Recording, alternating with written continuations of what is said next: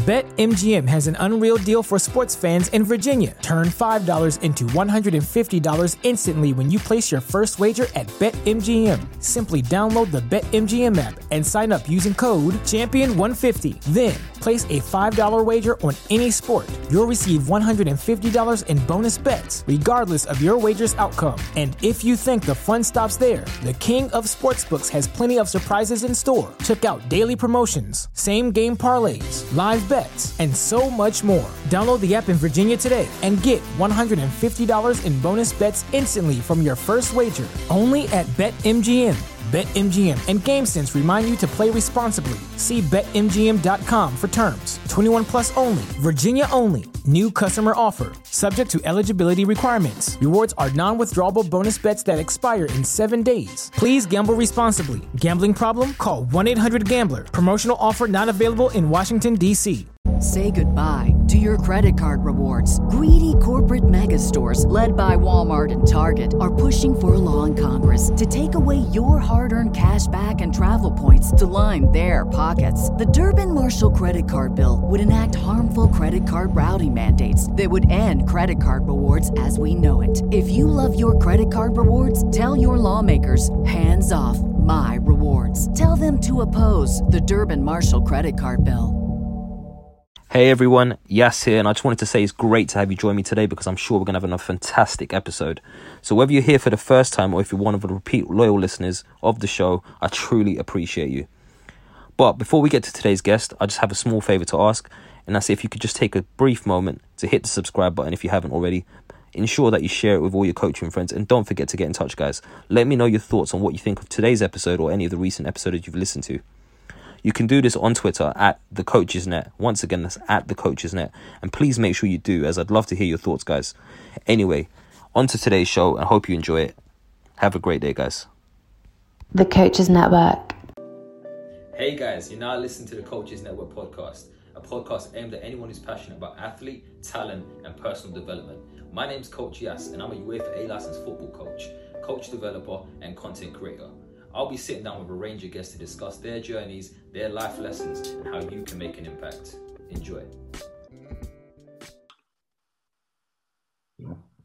Right, guys, welcome back to the Coaches Network. My name's Coach Yas, and obviously we're back at the Coaches Network podcast. And today I've got a very special guest. My guest today is Ross Ensor. Morning, Ross. How are you, man?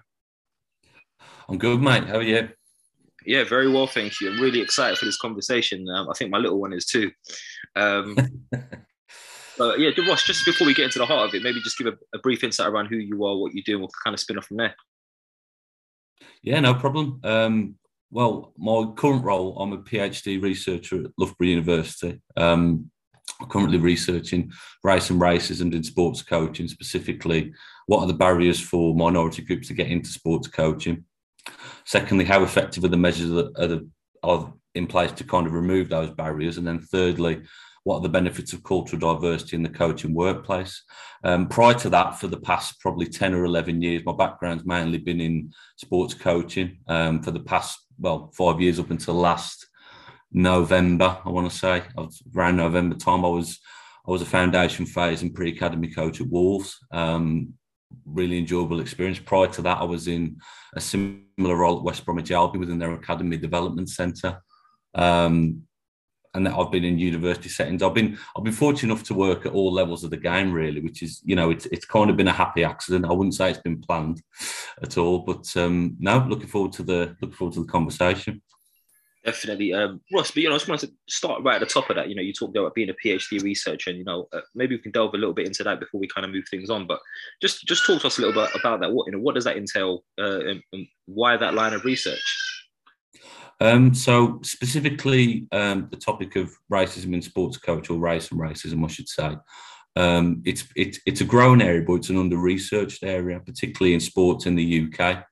There's been a number of studies around football, but there hasn't been a great deal in terms of other sports, specifically looking at the barriers for minority groups to get into sports coach and then progress through it. So we're really just trying to shine a light on that, really, seeing what's happening, and then trying to put things in place to kind of remove those barriers. So, it's kind of from a social justice agenda, really, more than anything else. You know, we should live in a society that's fair, that's equitable, that allows everyone to take part within sport or coaching or governance or playing or any field within sport or in society. And we know, unfortunately, that within sports coaching, that's been lacking. So that's kind of the motivation behind the research, to try and open those doors for people, unfortunately, that have been closed to in the past. And just on that, then, what would you say some of the challenges are that you've kind of come across in your research, and maybe the unconscious biases, if you like? Oh, absolutely. We haven't actually started data collection yet, but from other research, they've identified similar traits to what you've said, Jazz. So cultural stereotypes, the unconscious bias between certain racialised groups, around their ability to coach, around their ability to play. They might have been pushed into certain positions just because of their biological stereotype, for example. So in particular, within sports coaching, we know that there's a problem with the recruitment networks for minority groups. We know that it's often who you know rather than your ability to coach. We know that the support and provision is very, how do I say this? It's very linear. It's very generic. It's one size fits all. And you know, it's great for potentially upper class white people or middle class white people, I should say, but for lower social classes or for minority groups, it's not flexible. So there's a whole list, but those are kind of some of the main barriers that are coming out for minority groups to get into sports coaching, and we're just trying to shine a light on those, and then hopefully try and put things in place to remove them. I think that's a fantastic initiative that you're trying to push forward. I think there definitely is a need for diverse workforces up and down the country, not just in the coaching space, but I think in the game in general. You know, let's come back to you now. You know, talk about your journey a little bit. You know, you mentioned there that you've worked in a range of different environments. I think most recently, you know, working in academy football. So maybe just talk to us a little bit about your journey and where that started and how you've kind of got to this point now. So I've probably been coaching for around 11 or 12 years, I would say. My main avenue into it, when I was around 13, 14, I made the sad realisation that I wasn't going to be the next Steven Gerrard. So I thought, right, what's the next best thing? Because I always like being involved in the game. I always like working with people and being a part of a team. So I thought, what's the next best thing? And I went into refereeing, and I take my hat off to anyone who referees up and down the country. Because I tried that. I did it for about 6 or 7 months, and it just wasn't for me. And then I thought, right, what's the next avenue? So then I tried coaching. So when I left school, I went to a really supportive college, Dudley College in the Black Country. For those Midlands listeners, they'll know exactly where that is. And they had a great sports coaching provision. They threw us in at the deep end, in a sense, but it was the kind of best form of development and best grounding for me, because you were delivering in schools, you were delivering nursery clubs, you were delivering after school clubs. And it taught you to be adaptable at a very, very early point in your career. Because obviously, you imagine within a PE session or a football session, you've probably got 10 or 11 kids who like football and want to play. You've got 5 or 6 kids who are just there because it's PE. You've got another couple, 2 or 3 there that have got no interest whatsoever and don't want to play as well, on top of anything else. You might have people who've got physical and hidden disabilities as well. So it kind of it made you adaptable at a very early point. And, you know, I always think about that when I'm reflecting on my journey up to this point. It was the best. It was the best avenue to go down, and I wouldn't have had it any other way.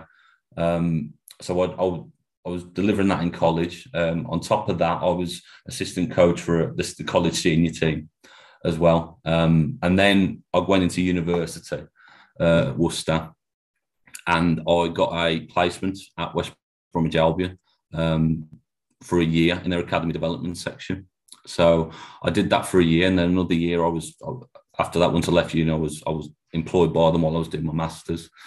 And then after that, I crossed the divide to Wolverhampton Wanderers, Wolves.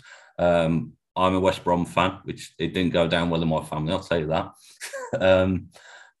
and I was there for about 5 years. I worked with their pre-academy, their development centre, the foundation phase 5 to 11s as well. And on top of that, I did some lecturing and sports coaching, sports science within the foundation degree courses at the University of Worcester.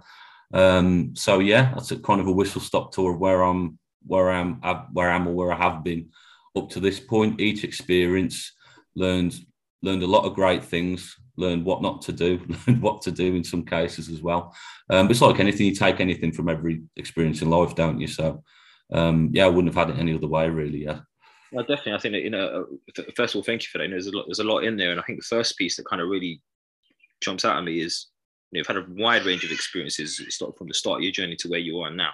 And obviously, like you said there, as we go through different experiences, we're going to pick up new things, and some things we're going to leave behind, or some things we're going to park for a future experience.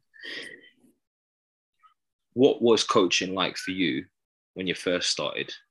And what would you say are some of the major changes that you've seen in your own development since then? And maybe we can unpack how those came about and what they really look like. Well, great question, yes. Well, I think for me, it was similar to a lot of the coaches coming through at that point, where it was, I remember going on my level 2, and there was a very set way of how you delivered, and a very set way in terms of how your session structure should look. So it was. I remember on my level 2, it was technique to skill to game, and so you left the game at the very end, and you just didn't. You weren't reflecting on it, because that was just seen as the way to deliver, and the way to and the way to put your point across, or the way to work with players. And the big change for me was when I remember the module. I think it was Principles of Sports Coaching in my first year at uni, and I was introduced to games-based approaches.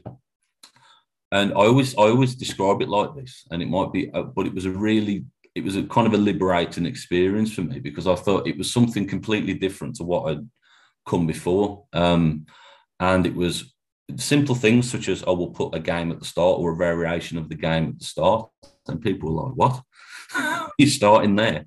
And just the interventions as well, asking questions as opposed to adopting a command style, quotation marks. And I just felt that fit what learning is to me, and what the players would want out of the experience. So I remember I know we'll come on to this a bit later on, but we had a conversation, loads of reflective conversation around, well, if we start right at the technique, we're implying that everybody's the same, and they're all at the same level, and they've got no experience of it at all, or they've got a lower ability potentially. And it's like, well, the one thing we know about people is they're not generic.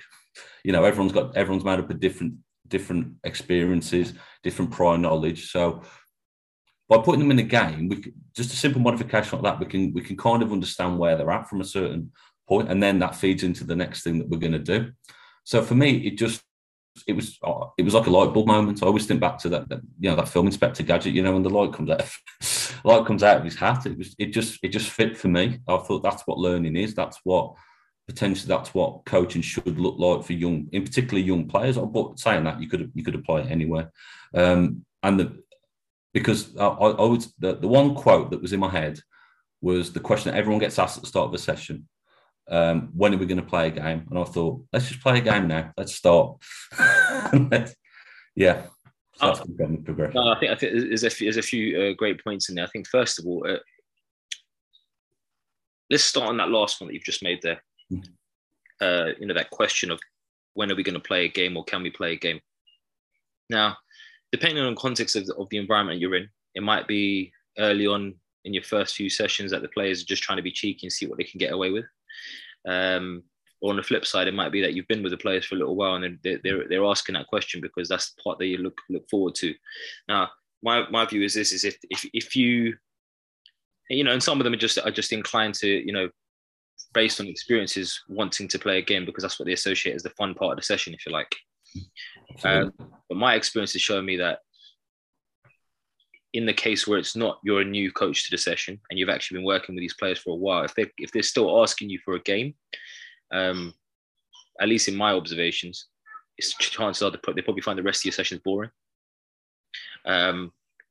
So, I often, when I am speaking to coaches and even just engaging with my players around it, it's right. Let's try and remove that question from this environment.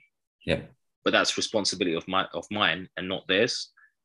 It should be my responsibility to make sure that they're being engaged and they're enjoying and developing within the session appropriately enough that they're never having to even think about asking that question, because they associate everything as fun. And I don't think, if you strip it right back, they're asking for a game because that's what they understand to be fun. But actually, as long as it's engaging, they'll find it fun anyway. But I think obviously, especially when you're working with young players, they'll just associate game with fun.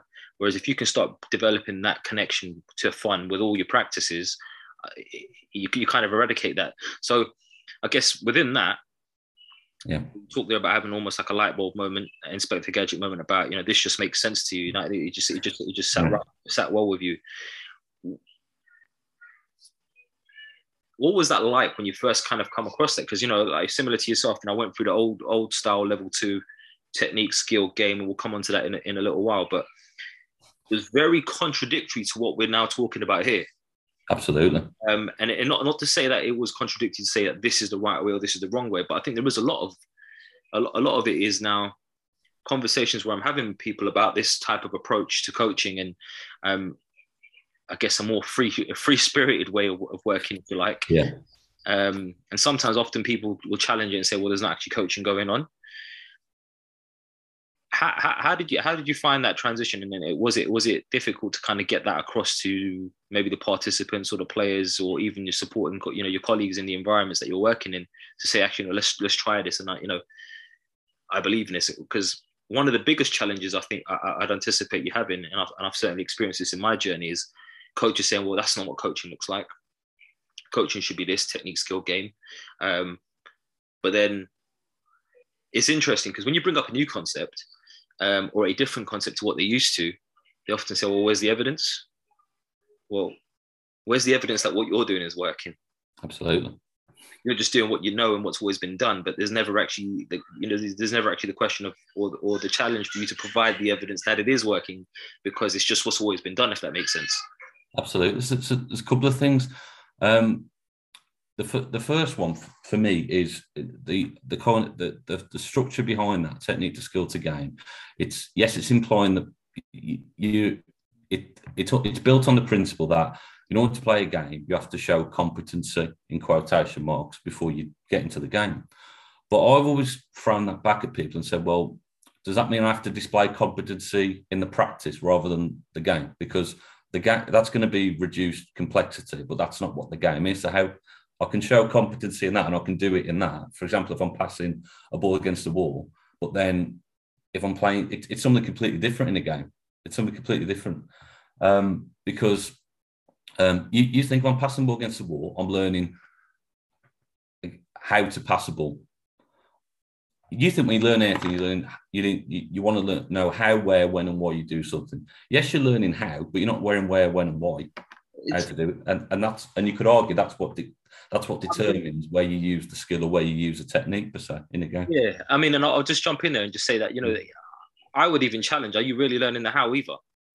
Well, that's true. Yeah, absolutely. I would challenge it because the way I look at it is, well, if you're practicing to pass the ball against the wall, what you're getting good at is passing the ball against the wall. Yeah. So in of itself, all you're getting effective at is understanding, right, what's the right level of power or pace to put in the ball, the right surface to use against this wall. The game does not look like that, and it kind of then, I don't know. I would argue, I don't think you are learning the how. No, you're probably learning a how, but it's not the how that's going to get you further forward in this game. And coming back to what you said a few seconds ago, in that, right, I can be competent in the practice, but that doesn't necessarily mean I'm going to be competent in this in the real context. And to kind of add to that is then it's also very subjective. Absolutely. Right? I'm looking at this as a coach, you're looking at it as a coach, and so is looking at it as a coach. We can all have different opinions on what competency looks like in this situation. Whereas my beliefs are, and I think, and this is what really really piqued my interest in terms of obviously having you on the podcast and speaking to you, is this idea of can we get the players to become more reflective about what's actually happening in action? And if they are learning a how, can they then connect that how to a where, a when, and why, like you've said? Because everything is in response to something. Yeah. And then in addition to that, it's also right. How do we then decide for the player what is competency if they don't understand the context? Absolutely. I mean, you think if you're learning to do something, for it to make sense, it needs to be as close to the context as possible. If I'm learning to pass a ball, or I'm learning a skill, if I know how, where, when, and why to do it, I can have an idea of when to use it in a game. It might not be a game; it might be a game type practice. It might be 2v1, 2v2s, etc. So it all comes down to context for me. It's creating an authentic learning experience for the players, because then they can make that link easier rather than transfer. I'm not a huge fan of the word transfer, because it kind of implies that you're doing something completely different from the game. But if players can, it's all about, for me, to create an authentic learning environment where they can make the link. They might not do it every time, but if they can try and make the link of where to use something, or why to use something, or any of the components that we've talked about, to me that's the golden nugget of coaching for me. 100%. I think one really key thing within that is, and I'm sure you'd agree, and please correct me if I'm wrong, is that we're not here saying that technique, skill, game isn't the way to go. We're also not saying, I'm certainly not saying that technique is necessarily a wrong way to do things. Yeah. However, what I would throw out there, and this is obviously just my opinion, is I don't believe across the board there's enough coaches going through the technique, skill, game process, or working in unopposed environments enough that actually understand maybe the technical understanding that needs to be applied within those contexts. Yeah. Or it just becomes doing for the sake of doing. And coming back to what you were saying a second ago, if the players are then doing these activities or doing these actions or behaviors, they're not able to then connect that to a certain outcome or a certain event in it that might come up in a game. So again, coming back to one of the key words that you've used there is context. Yeah. How well are you as a coach giving context to the unopposed practice if that's the way you're going with things? And if you are going with opposed practice, how closely related is the context of that practice to what it would look like in a game? Yeah, absolutely. It's for me, a big test for that is to see realism in your practice. And again, this is one thing I've tried to do. If we're doing something unopposed, some players potentially they haven't worked on any form of skill or anything. If I ask a player, when would you use this in a game? And they don't know the answer, I think something's wrong here. That doesn't mean it's realistic enough. If they can't see where they would use this, then we've got to change something. Something's not right. But if they can say, when would you use this? If I ask them, when would you use this in a game? And they have an idea, then you're on the right lines. And again, you might extend that with increasing the speed, increasing the interference, different players, etc. So that's one way that I've done it in the past. It might not work for everybody. For example, with younger players, you might have to phrase it in a different way. For example, when would you use this on a Saturday or something? Because some of them, some of them that I've coached in the past, they just play. They don't know the difference between game and training. So you might have to phrase it in a different way. So it's just different variations at different levels, I think. 100%. So let's just delve a bit deeper into that. Then we talked earlier about your coaching journey coming through the level 2, and it was very much technique, skill, game. What if you reflect back on that now, what your thoughts about that process? And how have you then navigated your own delivery around that? Do you still implement elements of that technique, skill, game approach? Do you kind of completely go away from that? Because personally speaking, I don't go near it anymore. Yeah. That's the same with me. In terms of, if I was putting it into potentially like my most common use structure, it's probably whole part whole. So right at the start, it'd be a variation of the topic that we're doing. So it might be a 2v2 or 3v3 around. For example, if we're doing dribbling, it might be a game where before you score, can you try and get into an end zone before you have a shot or something like that? And then what you're doing there is people look at it and then they think, sometimes they think, oh, they're just playing a game. Actually, it's a real good observation tool, because then you can see where the players are at, and then you can see where to go next. For example, if a lot of the players, I've done this in the past where we've gone whole dribbling 1v1s, we've gone whole that game at the start that I just mentioned, and then the next practice, it might be that we're going to do 1v1s, but it might be, they're struggling to fake, potentially go one way and then go the other. So it might be, okay, I'll put a zone in that you've got to try and score in a free goal where the defender isn't, for example, and you split the pitch into half. So they've got a fake to get free before they score. But if they can do that, it might be something different, and then you revisit it. You'd obviously have a bigger game at the end, so it makes sense. So it's kind of an audition for what comes next, for want of a better phrase. So I always try to have 3 or 4 different practices as a part to go to next. And I'm so glad that you said that, because the term of whole part whole, the phrase, if you like, gets thrown around so loosely, in my opinion, that actually it's, if you break it down, it's actually probably one of the most complex ways of working. Absolutely. In that it's not, where a lot of coaches, in my observations, especially, when I've delivered courses and stuff like that, their understanding of a whole part whole is, right, today, guys, we're going to work on, playing out from the back. Okay, we've done we've done the initial whole, we're going to move into a specific practice that I've got in mind. When actually, in my opinion, to be really, really effective with the whole part whole process and really, maximize your impact with it, you almost need to have maybe 4 or 5 different practices prepared. Absolutely. Based on the observation of the initial whole, you'll then make an assessment, right? Okay, this is what the problem area is in this particular whole in comparison to maybe what I expected for there to be. Because your plan is only based on some observations or some thinking somewhere. And that might not be what comes up in your initial whole. But then now, if you carry on working on that, regardless, you're now basically neglecting what you've just observed. Yeah. And basically just said, right, we're just going to play the whole for the sake of the whole because I'm going to go to this part anyway. When actually, the skill of doing whole part whole for me is actually having those different practices ready and prepared. And it might not be ready and prepared in, right, this is exactly what we're going to do. But it's almost like, right, okay, I know the moment that's causing them a challenge here. I know the moment that's causing them in a bit of a difficulty, or where they might need to be stretched further. So now I've got to practice for that. Absolutely. If you think about it, we think about coach and we talk about teaching or anything. The idea behind it is to improve the people that you're working with, and putting something in place that will improve them at whatever that thing is. And you think, if you've got one practice, are you doing it for them or are you doing it for you? That would be a question for me. Another question would be, people, some people, if you're doing that one practice, it's, again, we're coming back to, it's very generic. I know people say, oh, you can never, you struggle to make a part or a next practice for individual players.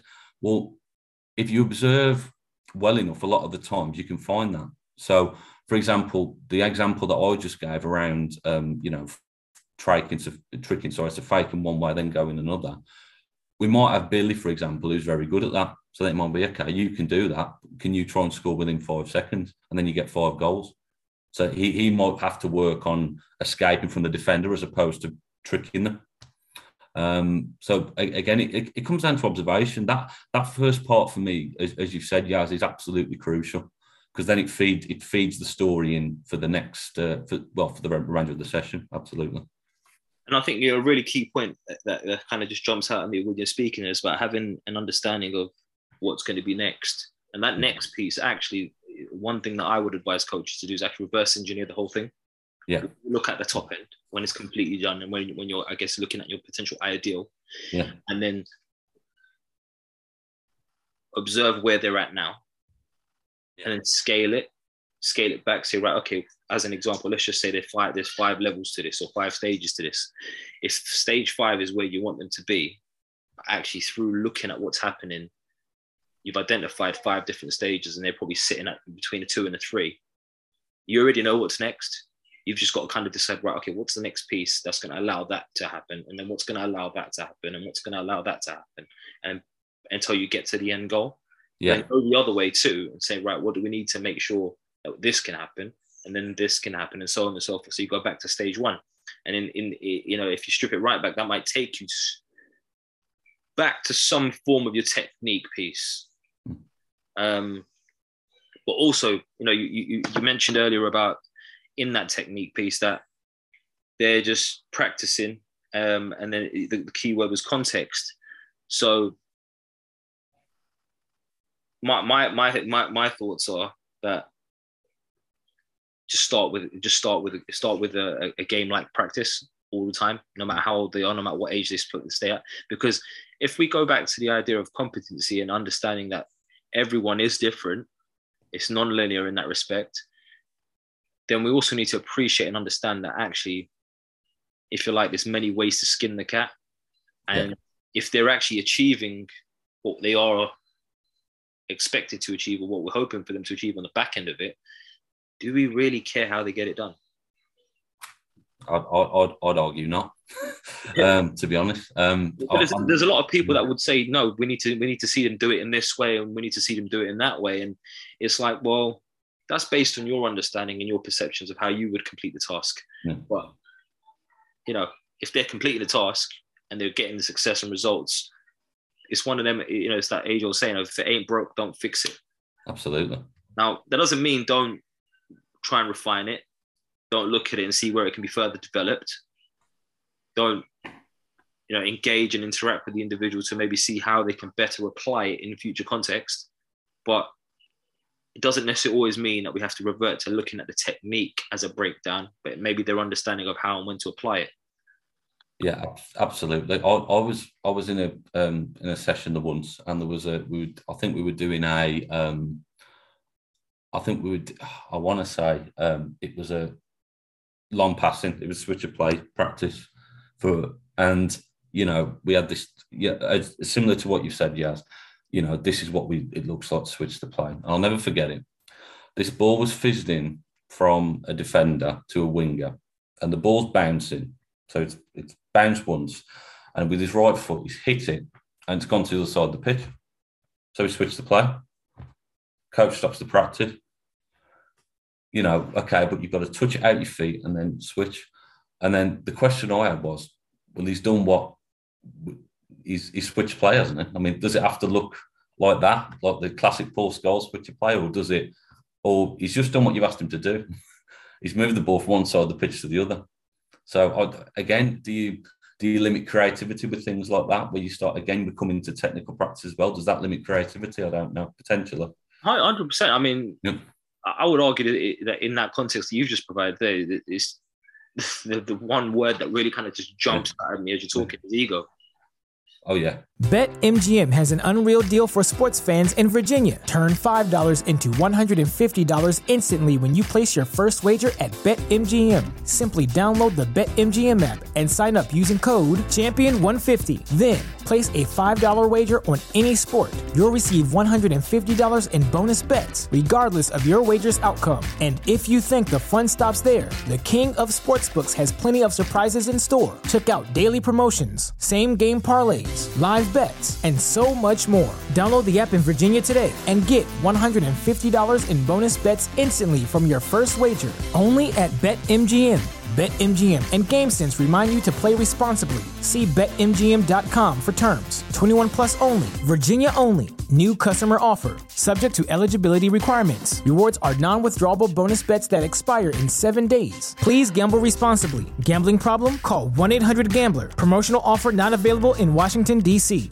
Say goodbye to your credit card rewards. Greedy corporate mega stores, led by Walmart and Target, are pushing for a law in Congress to take away your hard-earned cash back and travel points to line their pockets. The Durbin-Marshall credit card bill would enact harmful credit card routing mandates that would end credit card rewards as we know it. If you love your credit card rewards, tell your lawmakers, hands off my rewards. Tell them to oppose the Durbin-Marshall credit card bill.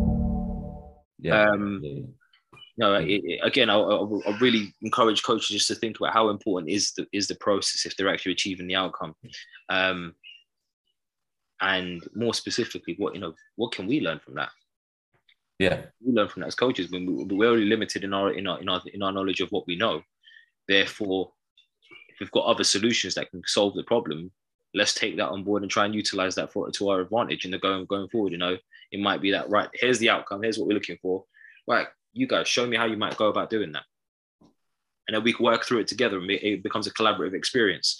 And I think for me, that is such a key part to this as well. But, you know, something interesting you mentioned there as well is that technique piece. And, you know, what I try to do, and I stress that I'm not really a massive fan of the unopposed practice. And in fact, the only time I would use it is if I was literally doing a one-to-one. Yeah. And even then, I do my utmost best to give the session context. So, for instance, in that scenario there, we take the same scenario, trying to switch the play. Right? Can you show me what it might look like to switch the play if you had a player shutting you down? Yeah. You know, right in front of you. Now, straight away, I'm giving them a visual to work from. Now, that visual is gonna impact their experience, their understanding of the context, but also their potential solution for the problem. Yeah. Now, that's the piece I was referring to earlier when I'm saying I don't think enough coaches that do the unopposed work maybe give enough context to the practice, and instead just direct an outcome rather than give it context. That's the thing. It's little things. Just before touch on that. In terms of ego, it always reminds me of a quote that I've got actually on my computer here. I've got a list of quotes. And it's around teaching, around coaching in general. It's around, our job is to be the candle that lights the flame. If you want to be the flame, go and be a player.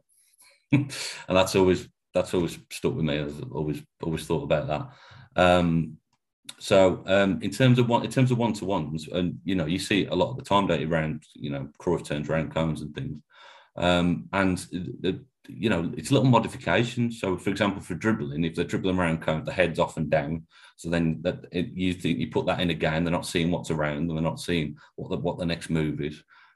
Just little things like I've had, you know, when I've had a lot of equipment, I've had footballs and I'm throwing them down and they've got to keep the head up and move around, or I've got a number on my hands and they've got to, you know, they're shouting the number and things. So there's little modifications you can do that can make it obviously more like a game. It's obviously it's not as good as what you've just said as a game type practice, in my opinion.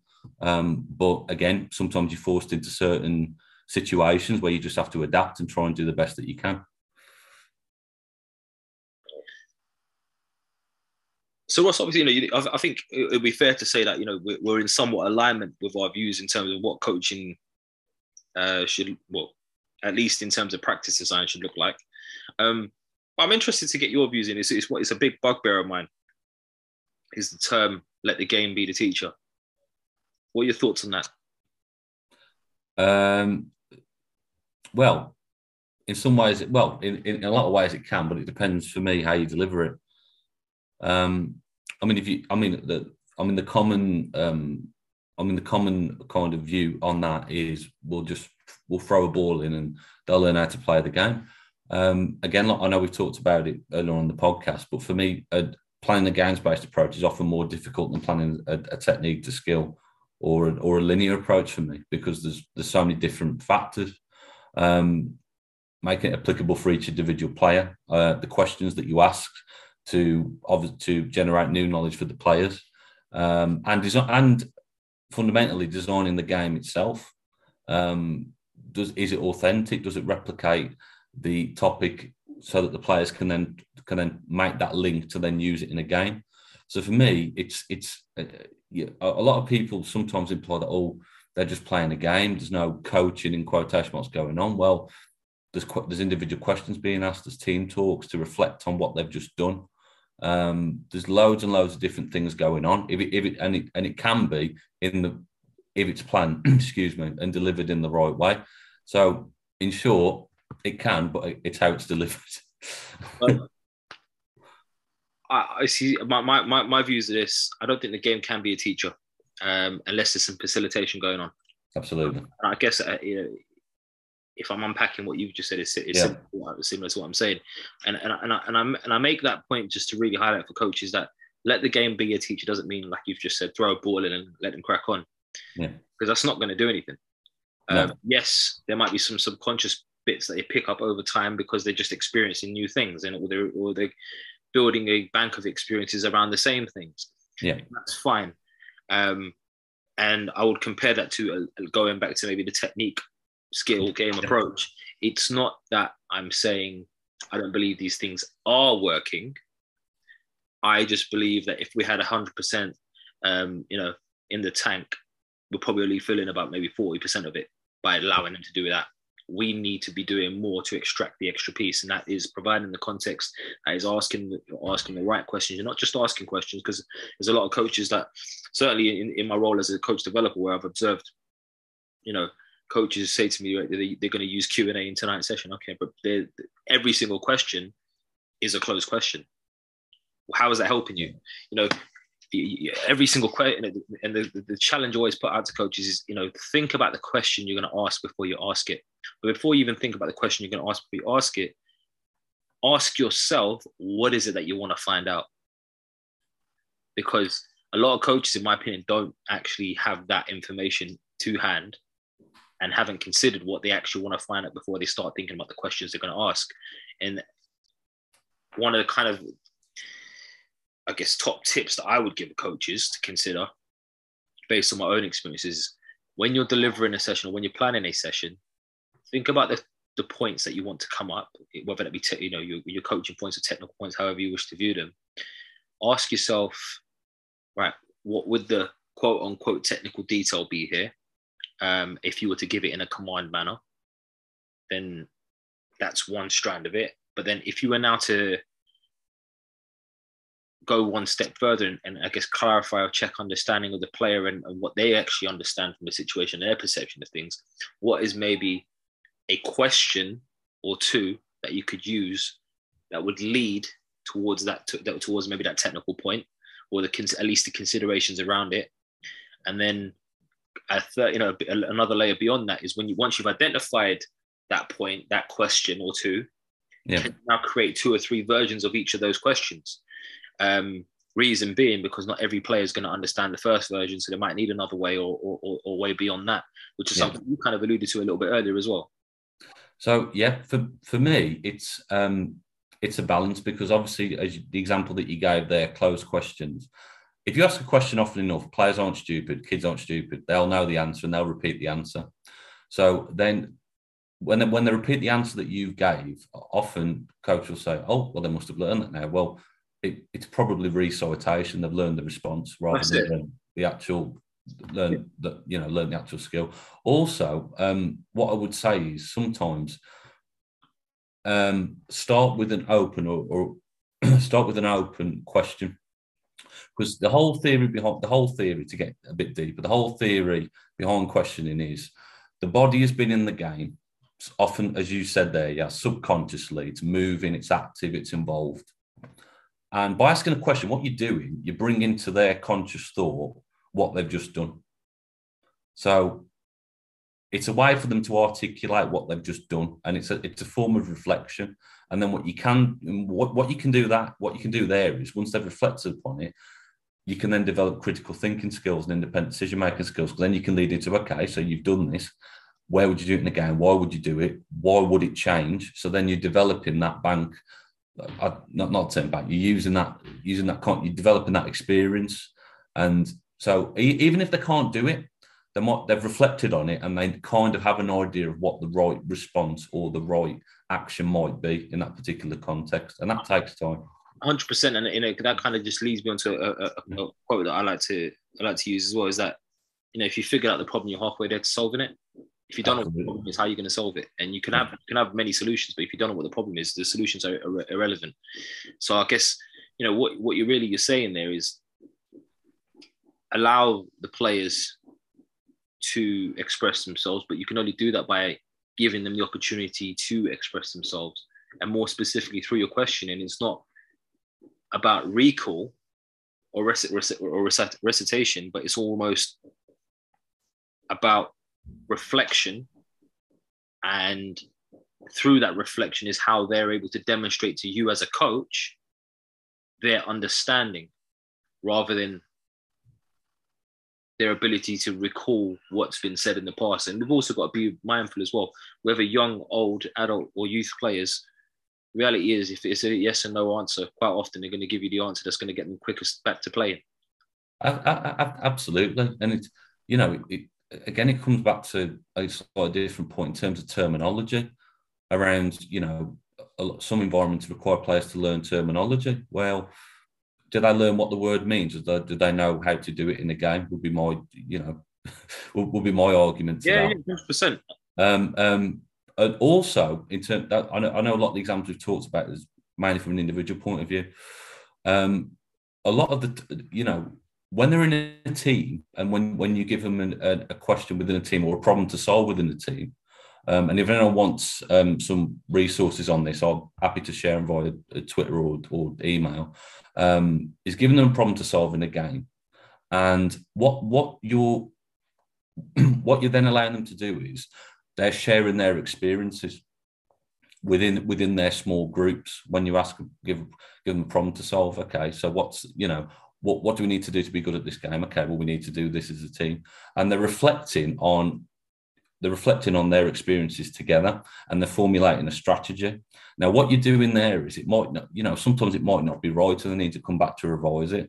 But when you're thinking long term, you're thinking, well, these guys have got the confidence to communicate their ideas within their team, to be decision makers, to manage conflict as well, which again you have to do, and then to come up with a strategy.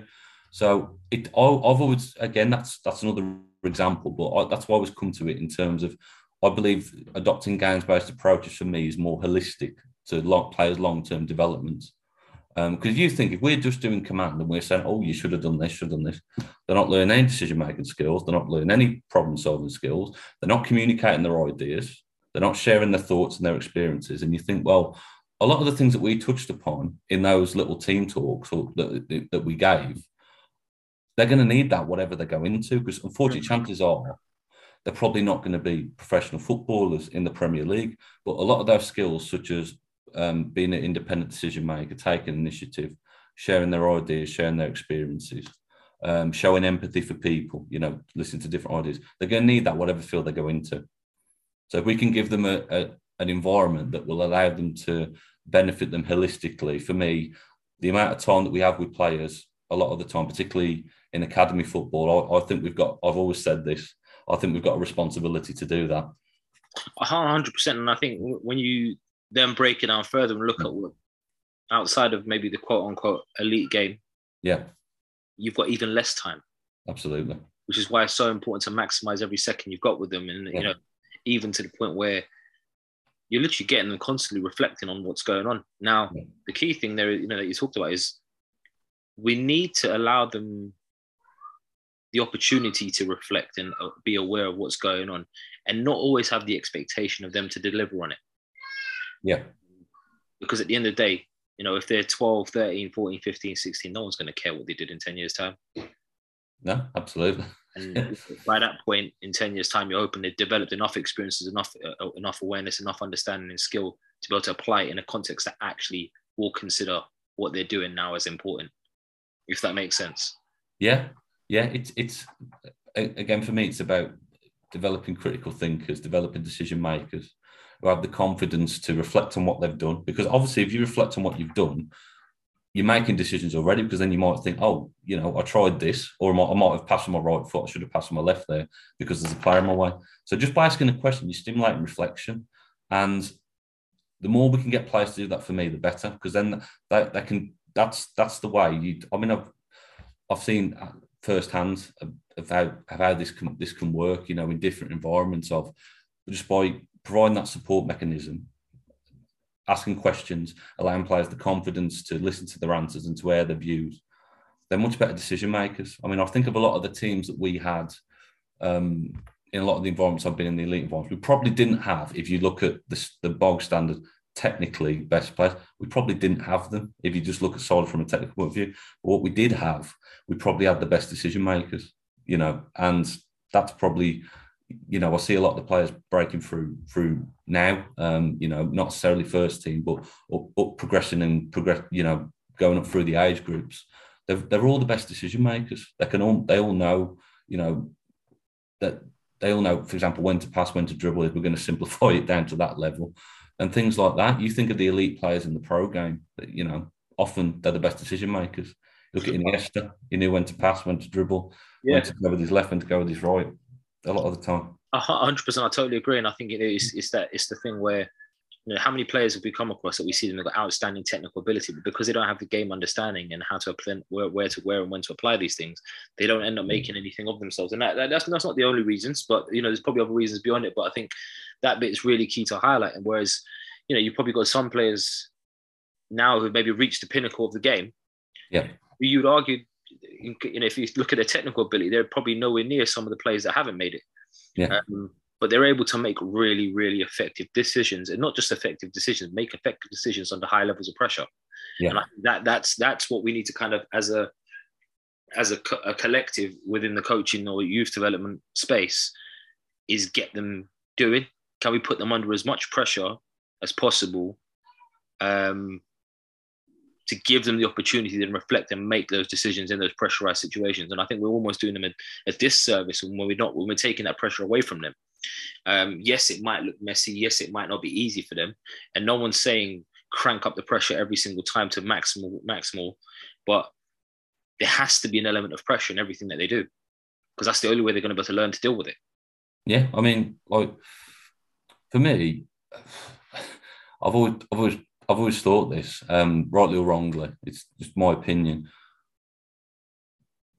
Pressure's something that's put on players for me, and sometimes unnecessarily so. Like, for example, I mean, I had again, some of the teams I've had, we've played in big games, arguably, you know, finals and things. And when they've just been allowed to play, because they train in the context of a game anyway, because a game's a game, you know, whatever level it is, they can do really well.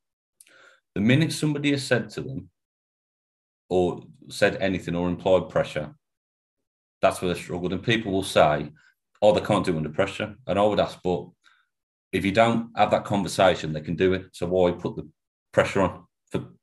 You know, that's just from my observations. And I used to get quite frustrated about it, to be honest, because, you know, if they can do it in a pressured environment in a final without anyone saying anything to them and keeping it as normal as possible, then for me they can handle pressure, because they recognise that they can make decisions in a game. Doesn't matter what level it is, whether it's in a final, semi-final, they can do it.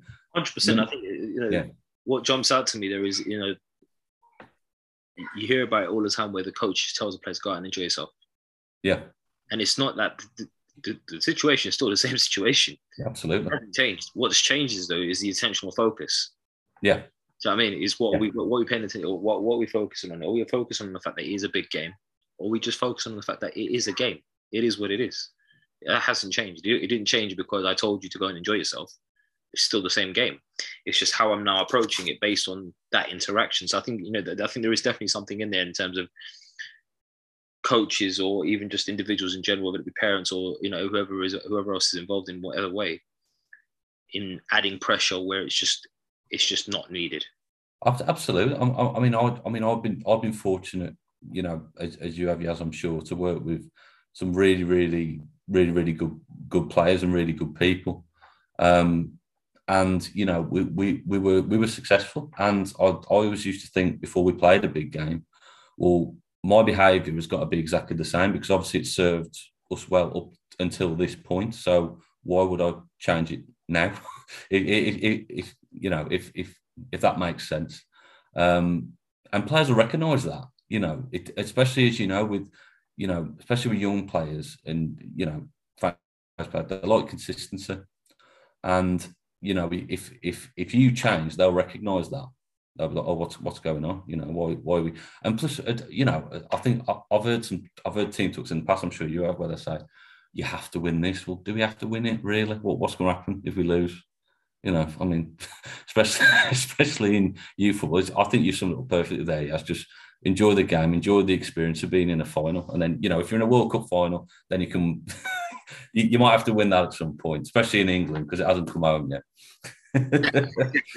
Spot on, spot on. So, Ross, obviously we've talked quite a lot and quite extensively around games-based approaches, different ways of looking at it, and maybe some of the considerations that coaches need to make in terms of the questioning. I'm curious to know if you've got any maybe specific questions that you commonly use within your sessions. Obviously, I know everything's going to be context-based, but if there's maybe a specific kind of formula that you follow in terms of the line of your questioning and what that looks like, and maybe be able to offer some guidance around what that is, and maybe how coaches who are maybe not currently looking at it from that perspective can go about start applying it. Because I think there's going to be a lot of coaches, like I said, out there that would like to use the idea of Q&A, but maybe don't really understand how best to use it. They believe they are using Q&A, but again, maybe not as impactful as it could be. So, what are your thoughts? What are the considerations that you'd make around it, and any kind of key questions that you tend to use within your sessions? Well, I'll use the example whole pothole. I'll start with that. So the first questions I'd ask to the players in the game, it would be quite closed in terms of it'd be closed, imply that it's got one response. So, for example, if the dribbling game, you've got to dribble into the end zone before you score, or try and dribble into. I'd say, what do you need to do to get into the end zone? Or we need to dribble. So, although that's a closed question, what the idea behind that is what you're starting to do is they're reflecting on what's to come within the session. So, dribbling 1v1's okay. We're going to be doing dribbling, so that's what I'm going to be thinking about when I go back into the game. And I'll try and go around as many players as possible asking that. And then for individual practices, so the next part of the practice, the part practice, I'd ask very similar questions: how, where, when, and why you'd use this. And then if they showed a good level of ability, I'll then extend that with a more open question. For example, I just want to make a point on that. Try not to write down responses for open questions for me, because sometimes you'll as natural as coaches will want a response to every question, and if it's not the response that we've figured out, then the player must not be learning. They might not know the answer yet. So if they don't know the answer, give them a couple of seconds thinking time. Yeah. As much time as they need, and just, okay, well, just think about that. You don't have to answer me now. Just think about, the next bit. I think also just in that it's also when asking those questions, don't always expect an answer. And what I mean by that is they may have an answer, but are not able to articulate it. Yeah. So the opportunity to show you. Yeah. If you're not able to explain to me what I'm looking for, or how to answer it, if you can't answer the question verbally, can you show me what you're thinking? Yeah, there's two forms of knowledge in that. Again, we'll come back to there's declarative knowledge, whereas I can say it, I can verbalise what to do, and then there's procedural knowledge, is when I can do it. So again, really good point there. So I might not be able to tell you, but I can do it. I might not have the level of literacy. I might not be able, but if you put me in the scenario, I can do it. And you could argue, well, that's good enough, isn't it? I mean, you don't have to. In an ideal world, you probably get to a point where they are able to articulate themselves around it, because absolutely. And I feel like the articulation piece doesn't need to be,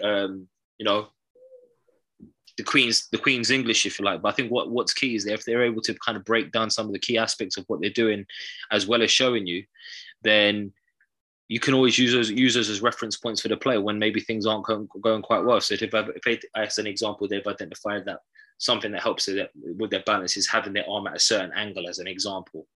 Well, you might try and say, what do you think about, your arm in that situation, as an example? It's probably not the best one, but it just gives them a reference point to work back to. And I think being able to go through, if they're able to show it to you and what you're looking at as a coach, but maybe they're not able to articulate it, maybe just support the individual with some of the observations you've made around their how, in terms of the demonstration that they're giving you, if that makes sense.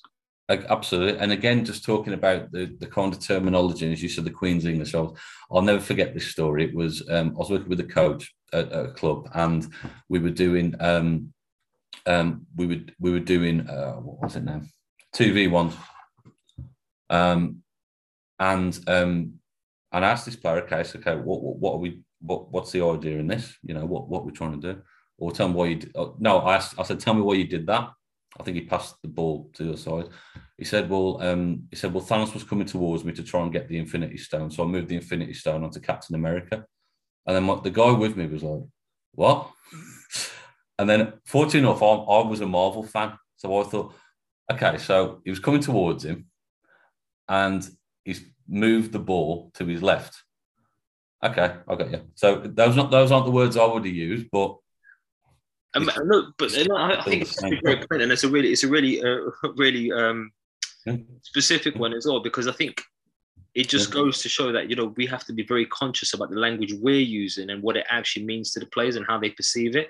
So quite often, I'll ask a question. This is come back to what I was saying earlier. Have a couple of different versions of the question that you're going to ask, because they might not understand it, and it could just be down to the language that you're using rather than the actual, the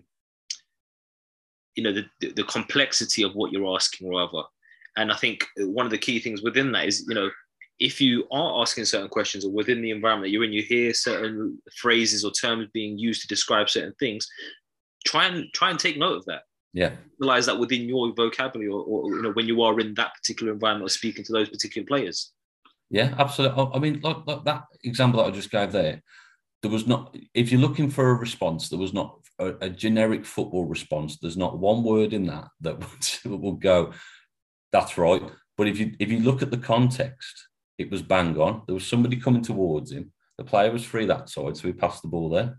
Doesn't matter what words he used. It's what we were looking for. So yeah, absolutely. 100%. So Ross, just to kind of, as we look to kind of tail off, any key tips or words of advice or guidance for coaches to consider in their practice? I think for me, it always comes down to creating a supportive and an authentic environment for players to learn. We've got a responsibility as coaches to go beyond football as well. So a lot of the things that we've mentioned here, such as creating an environment that's comfortable for them to share ideas, having empathy for other people, being able to communicate, and thereby you're creating independent thinkers, you're developing decision makers, and they can take that into any area of life that they go into. Also, in terms of games-based approaches, there's no set way to do it. So for me, it's about planning something that players can recognise, that they can link between a game and obviously the sessions that you're putting on. So just for me, just be creative and experiment with it. And there's not everything that we're always going to get right. So just reflect upon it and then try and implement it and improve on it next time. But remember, you're creating an environment for young people to play football and to make friends, and that's the most important thing. 110%, I'd agree with that. And I think what the key kind of word that jumps out to me is, or phrase, sentence, if you like, is be prepared to go into the land of the unknown. Absolutely. Don't plan for every eventuality, but have enough conscious thought around what you're doing so that you can identify what path you're kind of on, rather than you're specifically on, if that makes sense. And I think that's a really key piece now, because I think the other kind of bit that really jumps out for me off the back of that is that for coaches is don't be too consumed with what's happening around you and in other environments. Pay attention to what's happening in yours, because then you'll be able to better cater for and develop the appropriate practices, the appropriate interactions, or at least get closer to developing those anyway. Because we're never going to get it right 100% of the time. But I think if we're conscious about what it is that we're trying to achieve and who we're trying to achieve it with, that is going to give us the tools and the information required to kind of get to that solution, if you like. 100%. It's again with a lot of this, it's focus on what's around you, creating the best environment for yourself. You'll know your players better than anyone else. So that'd be, again, totally agree with everything you said. Yes, to add to that. Brilliant. So Ross, obviously, a lot of things covered in this conversation. I think that we could probably sit here for hours and go into a lot more detail about some of the different things. Especially, I'm really keen to find out more about your research, but I think that's probably a conversation for another day. But there's probably going to be loads of bits that listeners have picked up on throughout this conversation. Maybe just share a bit of insight around where they can maybe get in touch with you to find out a little bit more about the work that you do and some of the things that we've discussed in this episode. Yeah, absolutely. So I'm on Twitter at Ross_Ensor. So if anyone wants to drop me a DM, then or drop me a follow, and they're more than welcome to if they've got any questions. I am on LinkedIn as well, so feel free, Ross Ensor. So feel free to drop me a message on there, and I'll get back to you. But no, happy to send any resources, answer any questions that anyone has on any topics that we've covered throughout this year. Really enjoyed it. Awesome, and I appreciate your time. I think it's been really insightful. Like I said, there's probably a few things that are going on in my head that have kind of just either been reinforced or kind of maybe sparked some more curiosity around it for myself. And I'm sure that'll be the case for the listeners as well. But I just want to maybe, again, thank you for your time this morning. I really appreciate it. No problem, yes. We'll do a part 2, I'm sure. I'm looking forward to that, man, definitely. Have a lovely day, man. And you. Bye, mate. Well, there you have it, guys. Another episode of the Coaches Network podcast, where our aim is to bring the world of athlete, talent, and personal development together to just one platform. And you can help us with that mission right now by sharing this episode or any of your favorite episodes with everyone that you can think of. You can tag us in those mentions as well on Instagram at the Coaches Network or on Twitter at the Coaches Net. We look forward to hearing from you. Let us know what you thought about today's episode. And until next time, guys, take care. At Parker, our purpose is simple. We want to make the world a better place by working more efficiently, by using more sustainable practices, by developing better technologies. We keep moving forward. With each new idea, innovation, and partnership, we're one step closer to fulfilling our purpose every single day. To find out more, visit parker.com/purpose. Parker, engineering your success.